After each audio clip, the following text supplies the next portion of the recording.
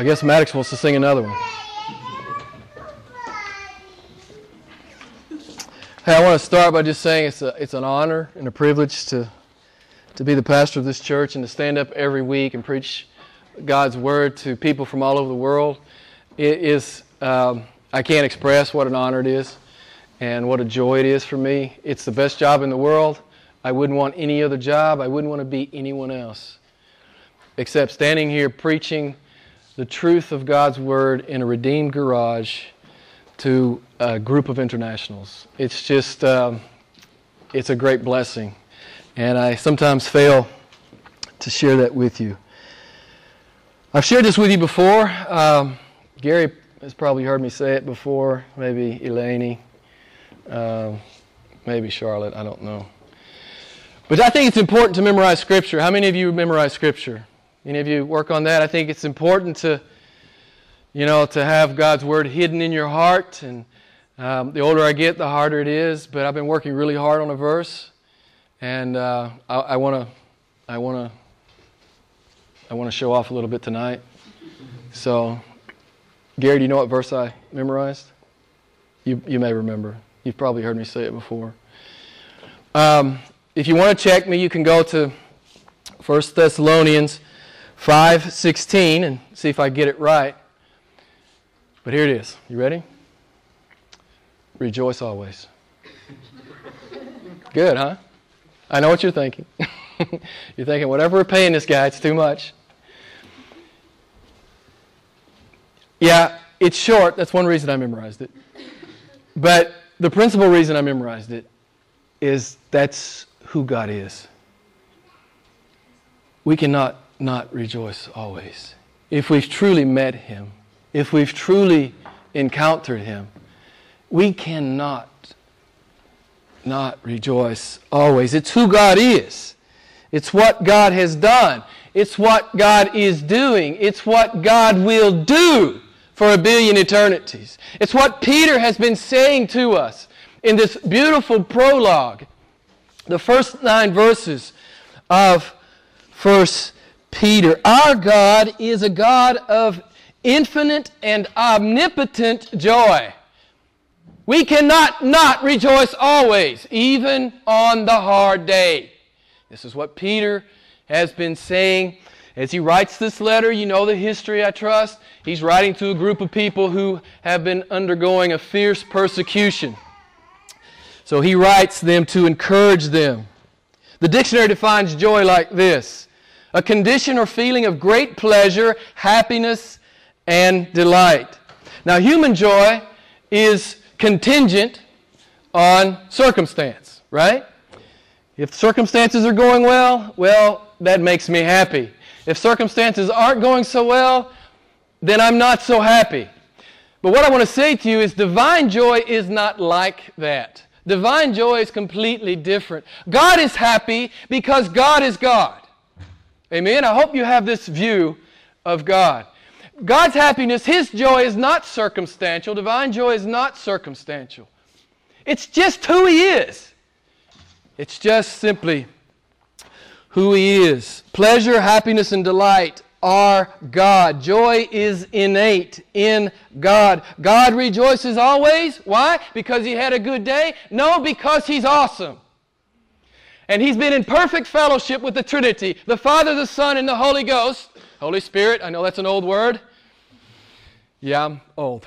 Sometimes it comes out. The old stuff comes out. Perfect love, perfect fellowship, perfect communion, perfect intimacy in the Trinity. Infinitely happy, infinitely full God. It begs the question, why does God create? Why does God create if He's infinitely happy? Certainly He doesn't create from need. He creates from, anyone want to tell me? He creates from fullness. He's so full.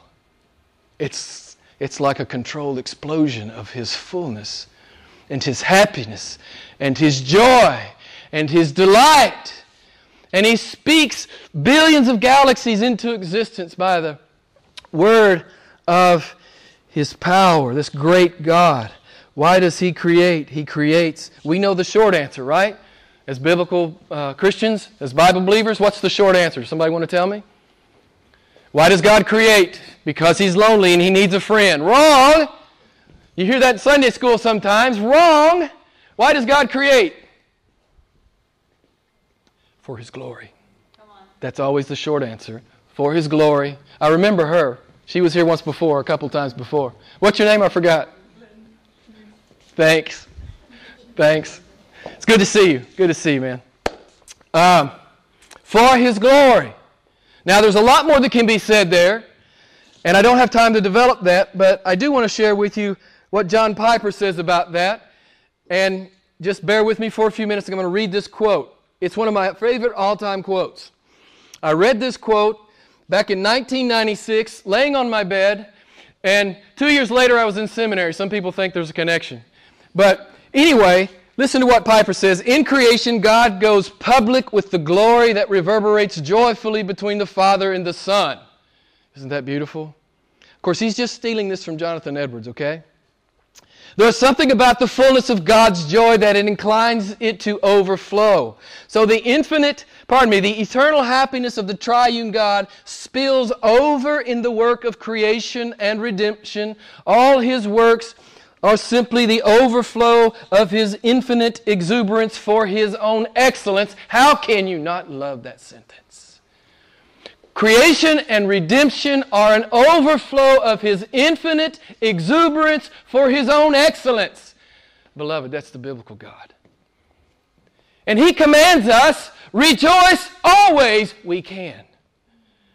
Because He is who He is. This is what Peter has been saying to us in the first 9 verses. Yes, God says rejoice always, and He means it. This is a command. This is not a suggestion. This is not advice. If you call yourself a Christian tonight, if you're born again, God expects you to rejoice always, particularly in the hard thing. On the hard day. The Christian is to be seriously joyful and joyfully serious, right? Isn't that perfect? That's who we are as sons and daughters of the King. You guys know the great parable that Matthew 13:44, and there's several parables in that great chapter of Matthew 13 talking about true conversion. And you remember the guy? He found a treasure in a field. What did he do? He sold all that he had that he might own that field. It's just a picture. And why did he do it? What was his motivation? Does anyone remember? From joy. This is true conversion, from joy. From joy, he sold all that he had, that he might own that field. It's a parable. It's about being in relationship with Jesus Christ. So joy is the root of biblical faith, and joy is the fruit of biblical faith. I'm going to say it again. Joy is the root of biblical faith. It flows from God, and joy is the fruit of biblical faith. It's what God, the Holy Spirit, has been saying to us in these first 9 verses of 1 Peter. Again, the people that Peter is writing to, they're going through a fierce persecution. And he's reminding these first century Christians and all 21st century Christians that as we go through the hard thing, we're supposed to remember how awesome our God is. We're supposed to remember how awesome our salvation is. We're supposed to remember how awesome our inheritance is. And then we are to rejoice. Even if we're weeping, even if we're in the midst of mourning and grief and sorrow and affliction and pain, we rejoice in our great God. Our joy cannot be touched by anything in this life. Yes, our pain is real. We talked about it last week. But our God and His joy transcends even the grave, beloved. Even the grave. Every trial we will walk through because our God is who He is. Every day, but particularly on the hard day. This is what Peter's been saying to. He says, hey, remember, you're foreknown. You're foreloved. You're chosen of God. You're redeemed by the blood of the Son. You're regenerated and sanctified by the indwelling of the Holy Spirit. It's what God has been saying to us. He says, remember who I am. Remember how I've loved you. Remember who you are. Remember that you are mine. On the hard day, don't forget these things. and then rejoice. We saw it last week. We talked about, why does Peter break out in worship? He's writing to people who are in terrible trial, and he just breaks out in doxology. He breaks out in worship. He can't help it. It's what Christians do. As we begin to think deeply about God, as we begin to think deeply about what He's done for us, as we begin to think deeply about what's in store for us for all eternity, beloved, we can walk through any trial. God says, remember how awesome I am and rejoice. Remember all the things I've purchased for you. Remember all the promises I've made to you. And rejoice. Beloved, I want to encourage you tonight to rejoice. I saw something in my study that really was fascinating to me. I looked at some of the synonyms of the word joy. One of the synonyms, which I didn't at first understand, was fruition. Fruition. And the definition of fruition is this: the agreeable emotion accompanying the expectation. Listen, are you expecting good things from God? On the hard day? Do you expect it? Are you expecting it? Or are you like the unbeliever? Are you just simply looking at the problem? You know, we talked about this at Y Bible Study Thursday night. You know, a billion things can be right in your life, but you're complaining about the one thing that's not exactly as you would have it. Isn't that the way human nature is? God lavishes us with blessing and blessing and blessing. We cannot count them. And we're bemoaning the one problem that we have. What are we supposed to do with that problem? We're not supposed to whine about it. We're supposed to give it up to God and see what He wants to do in it and through us in the trial. Fruition. It means completion. I love this. It means completion. I think this is what Peter is saying to us. Peter says, I know it's hard, but remember the expectation that you have in Christ. And he says, remember the completion of your salvation. It may be hard today, but tomorrow's going to be awesome. I still remember, I told you last week, my dad died last year. And I was with him when he died. And I felt joy because he knows the Lord. And when I think about my father being in the presence of Jesus, it takes my breath away when I think deeply about it. You know, I'm not just talking about in some academic sense. I'm talking about thinking deeply about my father gazing upon the infinite beauty of Christ. It takes my breath away because I will soon be there. I will soon be there. Don't you dare let some trial, temporal trial, steal your joy, Christian. Don't you dare. Your God is God, and your God has saved you in the most remarkable way. And our inheritance, as we talked about last week, is in fact God Himself. I love how Jesus said it in John 15:11. These things I've spoken to you that, does anybody remember? My joy, Jesus says, divine joy will be in you, and your joy will be made full. Is that not awesome? Divine joy is coming our way. And if we're born again, we've already begun to experience it because the Holy Spirit has regenerated us and He's indwelling us. Jesus says, I say these things that my joy might be in you, that my Father's infinite exuberance might be in you, that you would have the right expectation. You would think deeply about the fruition of your salvation. This is the breathtaking reality of biblical Christianity. The omnipotent joy of our Redeemer progressively becomes our joy. Obviously, the more you're in the Word, the more you're serving the church, the more you're involved in using your gifts, the more you're walking in obedience, the deeper your joy will be. You say, well, I'm a Christian, but I have no joy. That's your fault. That's not God's fault. It's your fault. If you have no joy, somewhere you left off obeying and following Christ. Somewhere you've left off. Somewhere you've become distracted with sin. Something shiny in the world has captured your attention. And you've become more interested in that than you've become in God. It can be 10,001 different things. But if you've lost your joy, beloved, it is not the Lord's fault. It is your fault. Verse 6. In this you greatly rejoice. And I looked up this. I looked this up in the Greek. This greatly rejoice. One translation renders it like this: be exceedingly glad. We are exceedingly glad. Another Greek scholar translated it like this: be jubilant and exuberant with your gladness. Don't you love that? He's just trying to pile on superlatives here. Be jubilant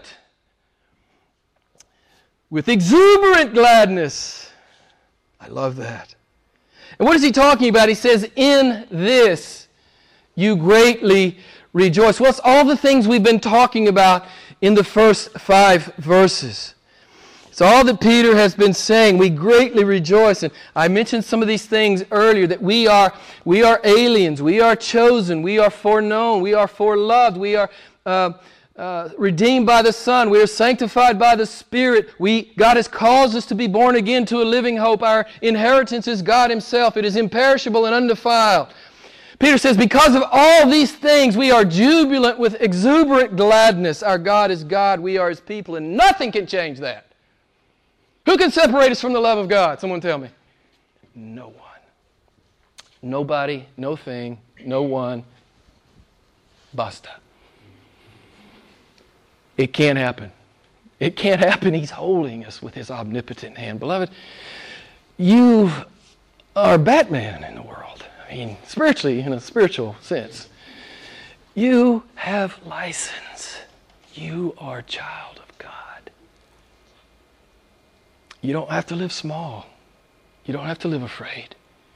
In fact, it's a blasphemous kind of thing to say, I'm a born-again disciple of Jesus, and then live about that big. I think it's borders on blasphemy. And did you notice here in verse 6, even though now, we greatly rejoice, even though now for a little while, if necessary, you have been distressed by various trials. Necessary. What kind of necessity is this? Why is this necessary? Well, it should suffice to say because God says so. I don't get away with that answer very often in the young adult group. Because God says so. But really, ultimately, if we can't explain, obviously we should explain. But ultimately, if God says so, that should be enough. And as we've been bumping up against some of these hard things, these mysterious things, these weighty doctrines that we've been talking about the last few weeks, sometimes you get to the place and it's beyond your 2.5 pounds of gray matter, and we just defer to God, right? We just defer to God. This is the right attitude to have. But God says these trials are necessary. Why? Because He loves you. He is the master artisan. He will always create what? A masterpiece. And what was it that Blesson and Quasey taught us several weeks ago at Praise Night? Does anybody remember? God doesn't make what? He's going to turn you into a masterpiece. That's why His hands are on the clay. He's going to bring you into conformity with His Son. And we know what that great text in Philippians chapter 1, I forget what verse. He will complete the good work He's begun in you. And because He loves you, His hands are always on you. And sometimes He presses down hard. Sometimes He presses down hard. I like what C.S. Lewis says, God takes great pains with His children and He spares them no pain.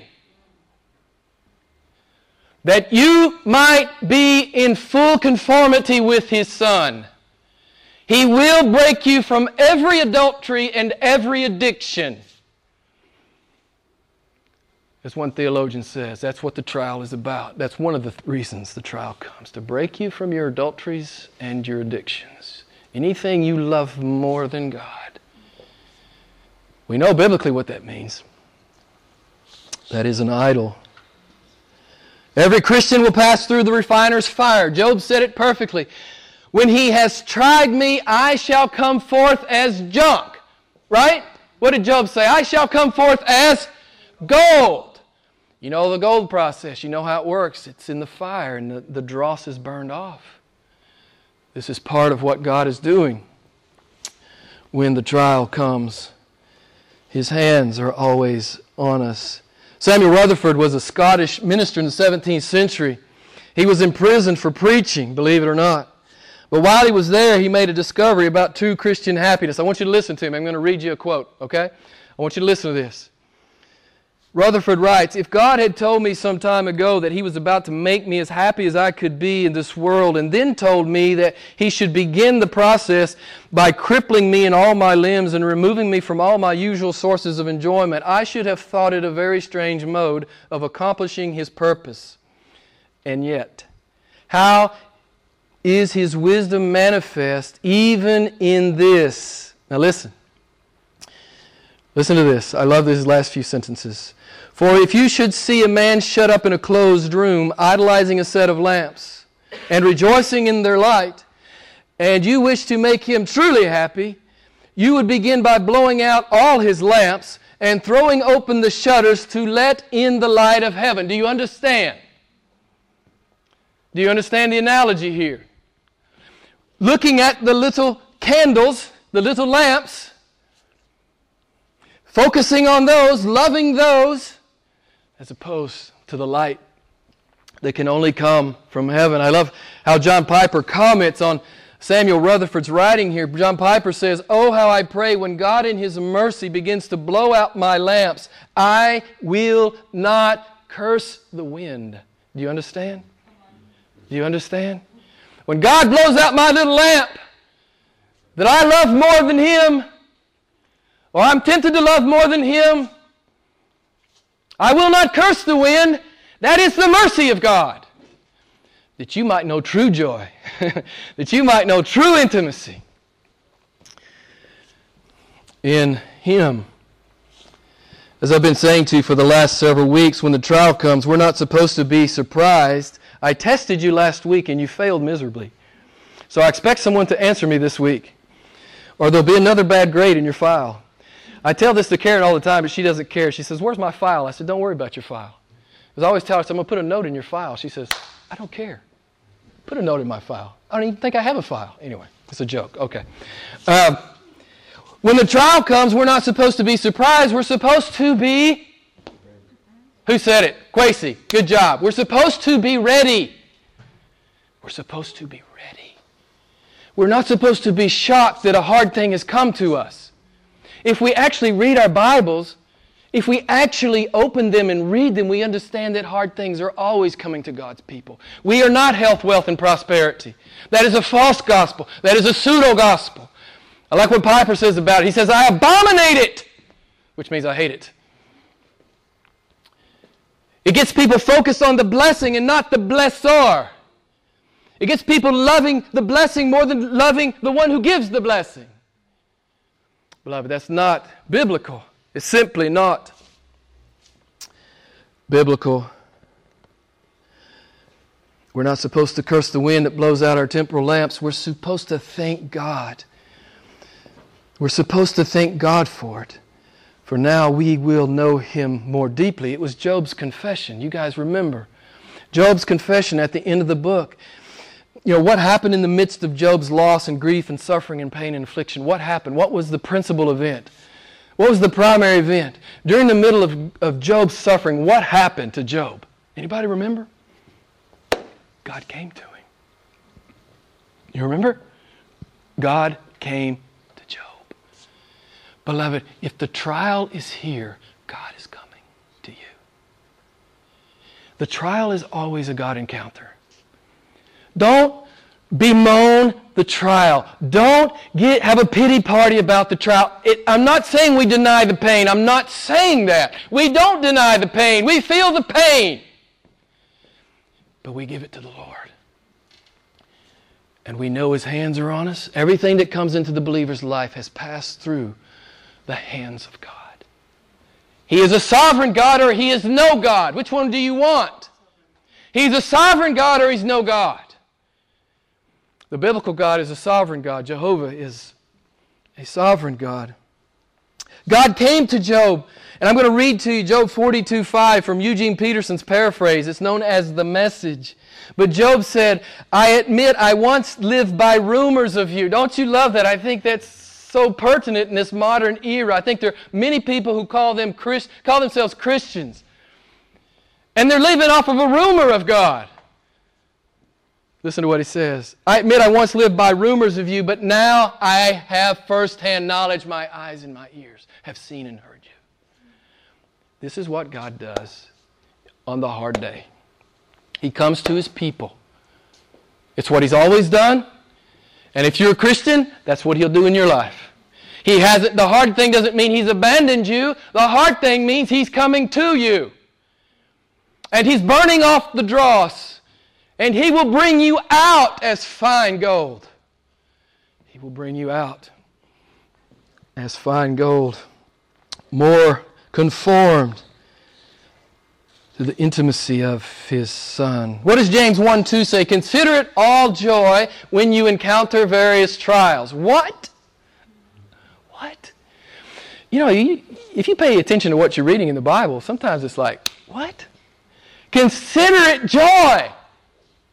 Now, how does God have license to say that to us? Well, we've talked about it already, because He is the fountain of all joy. And oh, guess what? He's coming to you in the trial. This is one reason you can consider it joy. Because if you're in the midst of a trial, God is coming to you. I love this Greek word here in that James 1:2 passage. This word translated consider in the English there in verse 2. It carries the meaning of having authority over or to rule over. This is what the Holy Spirit has been saying to us in the first 9 verses of 1 Peter. God is commanding us to let our joy have authority over our trials. Why? Because we're super duper Christians? No. Because our God is awesome. And our God is a promise keeper. And our God is coming to us. And nothing can separate us from Him and from all the things He's done in our behalf and the promises that He has made to us. Beloved, our heaven view is supposed to dominate our world view. And I'm going to challenge every one of you in here. Is that true for you? Does your heaven view dominate your worldview? Or do you have it upside down? Does your worldview dominate your view of heaven? God means for His children to think forward. Oh, it's a hard day? Think forward. Again, the unbeliever, all he can do is look at the hard thing. He just looks at it, and he obsesses with it. And he gets in a, he has a pity party about it. He gets a pout going. He feels sorry for himself. He makes himself miserable. He makes everyone around him miserable. But the Christian looks at God. Listen, beloved, when the hard day comes, that's your time to evangelize everyone in your life. Because everyone's watching you. If you profess to be a Christian, they're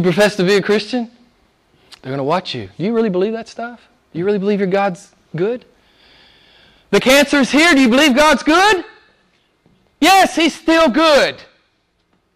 He's doing something mysterious in my life. He's still God. He is still good. We don't look at the trial. What does the Christian do?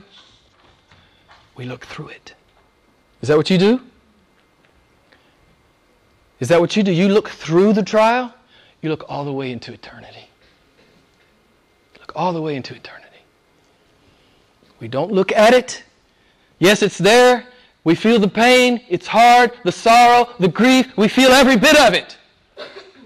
But we look through it. We look through it and we see. And we gaze upon our great God. Beloved, this isn't just pretty theology. God means for us to own these things and to live these things. Just a short, brief survey. God came to Abraham on Mount Moriah. Amen? Job, God came to Job in his loss. God came to Shadrach and the boys in the fiery furnace. God came to Stephen as he was being stoned. God came to Paul with his thorn in the flesh. I love what David Powlison says. He's an American theologian. He says, we are 100% certain to suffer, and Christ is 100% certain to meet us there. Somebody's got to say amen. He will meet you there. It is a divine appointment. This is not bad luck. It is a divine appointment. It hurts. It's a divine appointment. God is coming to you. We need to believe these things, beloved. We need to believe these things. I love what Piper says. I know I quote him a lot. I can't help it. He just keeps saying cool stuff. But he says, John Piper adds, God hasn't simply allowed this, He has designed this. If we're going to be biblical, we have to understand this is what the Bible says. God loves us so much. He's not going to let any trial befall you that He hasn't planned perfectly for you, and that will not render you up more in conformity with His beloved Son. The Holy Spirit is explicit over in 1 Peter 4:19. We'll get to it in maybe a week or so, or several weeks or a month, whenever we get there. But the Holy Spirit says, therefore let those who suffer according to the will of God entrust their souls to a faithful Creator. We're supposed to understand that if the trial is here, God is here. We don't deny the pain. We just understand what it's about. We feel the pain. And the believer, he's clueless.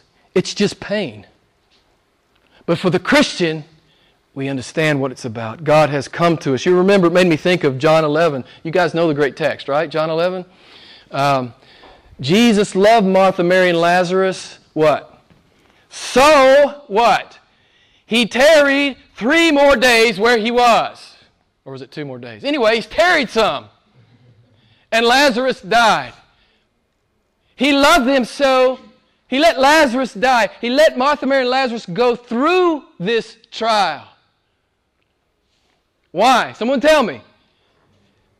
Because He's negligent. He's not a good God. He's not a faithful God. He didn't care for them. The Bible says He loved them so. Beloved, we're supposed to believe this. We're supposed to believe this. We're supposed to love this. Verse 7. You may be distressed by various trials, that the proof of your faith, being more precious than gold, which is perishable, even though tested by fire, may be found to result in praise and glory and honor at the revelation of Christ. I love what John MacArthur, famous preacher in the States, says about this. He says, the Christian's joy comes not in spite of the trial, but because of it. There's 2 reasons for that. One is God's coming. God is coming. MacArthur is saying, we essentially find out who we are in the trial and what we really believe. If our Christianity is a facade, when it gets hard, it will fall away. We will be unmasked as a counterfeit. It's what Jesus talked about in the parable of the soils. You remember the rocky soil guy. When it got hard, what happened? It says immediately he fell away. So what is God doing in the trial? One thing He's doing is proving the genuineness of our faith. This is one thing God is doing. The joy we discover in the midst of the trial is the joy of knowing our faith is genuine. It is not counterfeit. It is not bogus. It is not a sham. It is real. This happened to me, beloved. I've lived this. It's good to have an old pastor because he's lived through some stuff. 17 years ago, I went through a very hard, painful, emotionally disturbing, it was just a dark providence in my life. I was just numb and dazed. I was lost for a time in the turmoil and the upheaval and the pain. I still remember running into a friend of mine at a store, and he said, Jim, how's it going? And I said, Satan is kicking my hind parts.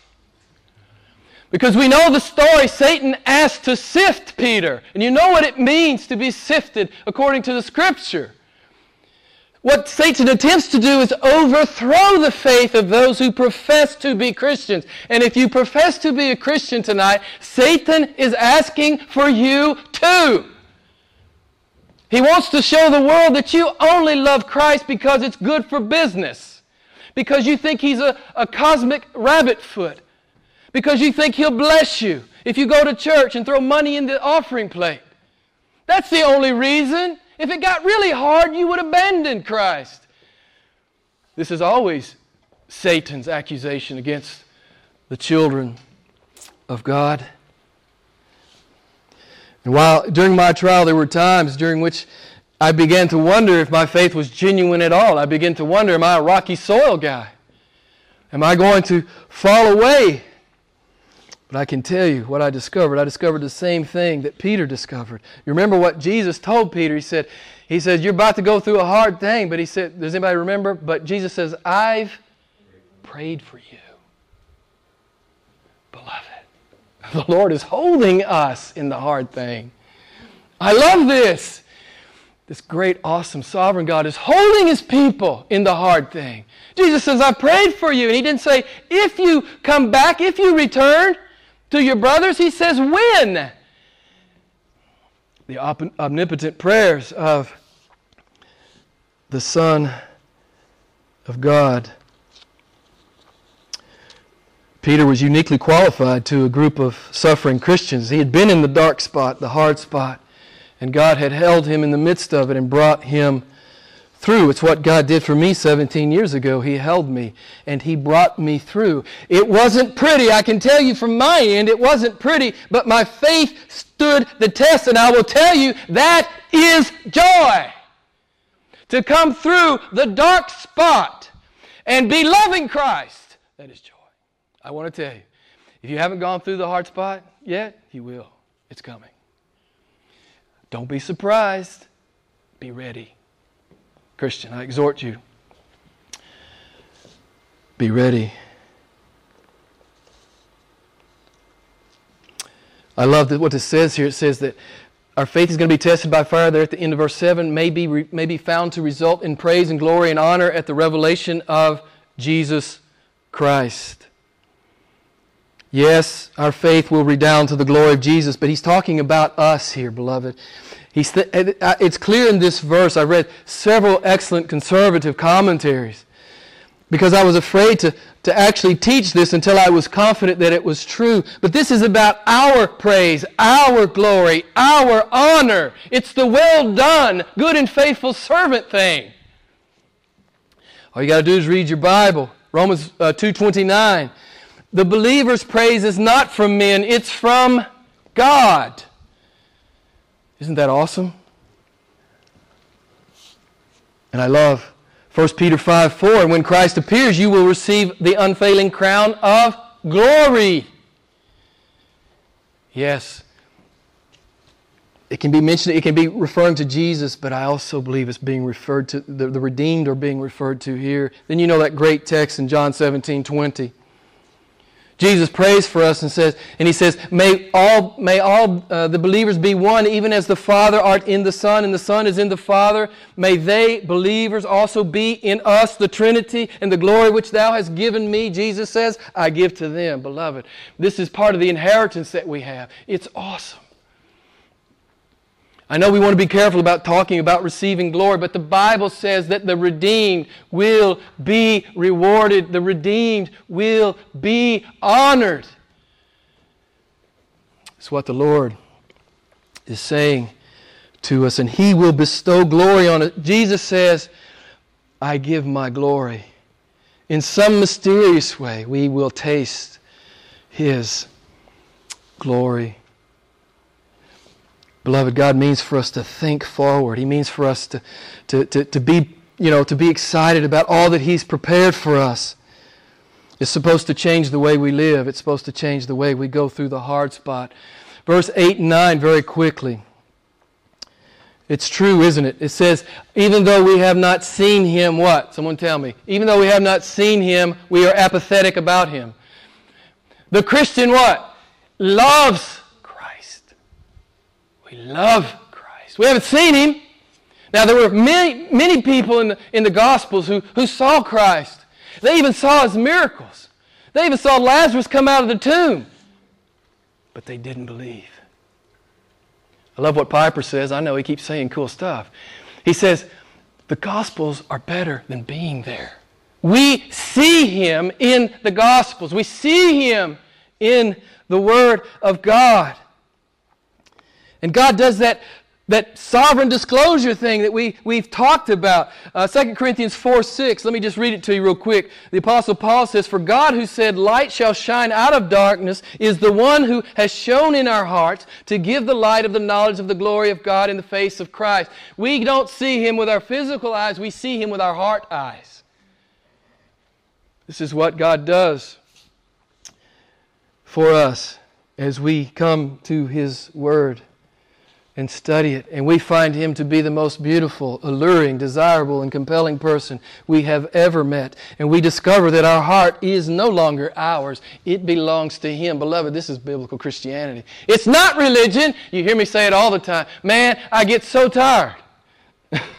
When I go home, sometimes I like to visit around. And sometimes I'll visit around. And you just go into these dead churches, man. It's just dead. And I'm saying, they do the gospel a favor if they would just shut this thing down. It's not dead religion, beloved. It's not dead religion. It's infinitely more. It's infinitely more than that. We are in love with Him, and knowing Him, loving Him, trusting Him, and walking with Him in perfect joy. And we greatly rejoice with joy inexpressible and full of glory.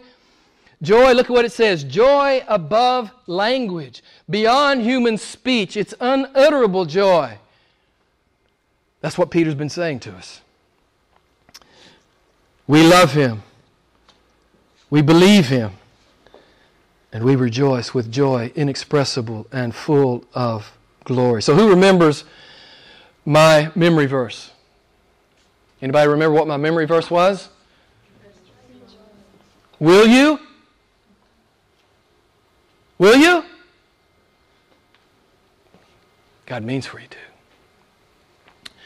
God says, I'm your God. I have loved you. I have saved you. I indwell you. I have caused you to be born again. I am your inheritance. Will you rejoice always? That's your job description as a Christian. So, if you're not big on memorizing Scripture, I give you mine. 1 Thessalonians 5:16. Not only because it's short, but because you need it.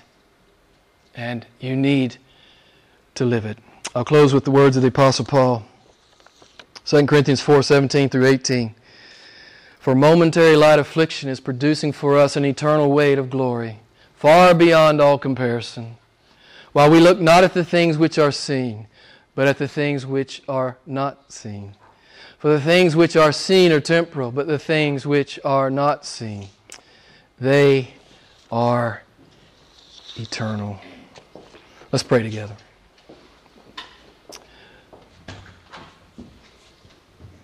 Lord, forgive us. Forgive us when the hard day comes and we're preoccupied with the trial.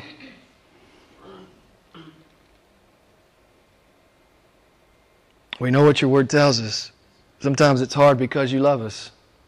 It's not because you don't. It's because you do. So Lord, I pray we would take that to heart.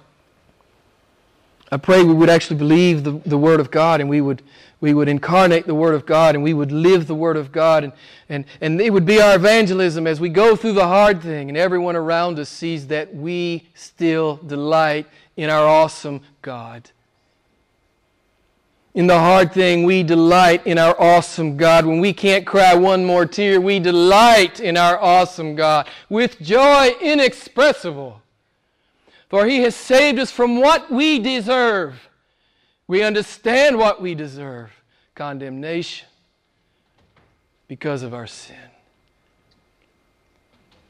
But you have adopted us, Lord. And we are in awe of our great salvation. And we praise you, great God, that nothing can separate us. Nothing can separate us from this love that you have lavished upon us. Help us, Lord, to walk through the hard thing. Help us not to be surprised. I pray that we would be ready. I pray that we would have praise on our lips.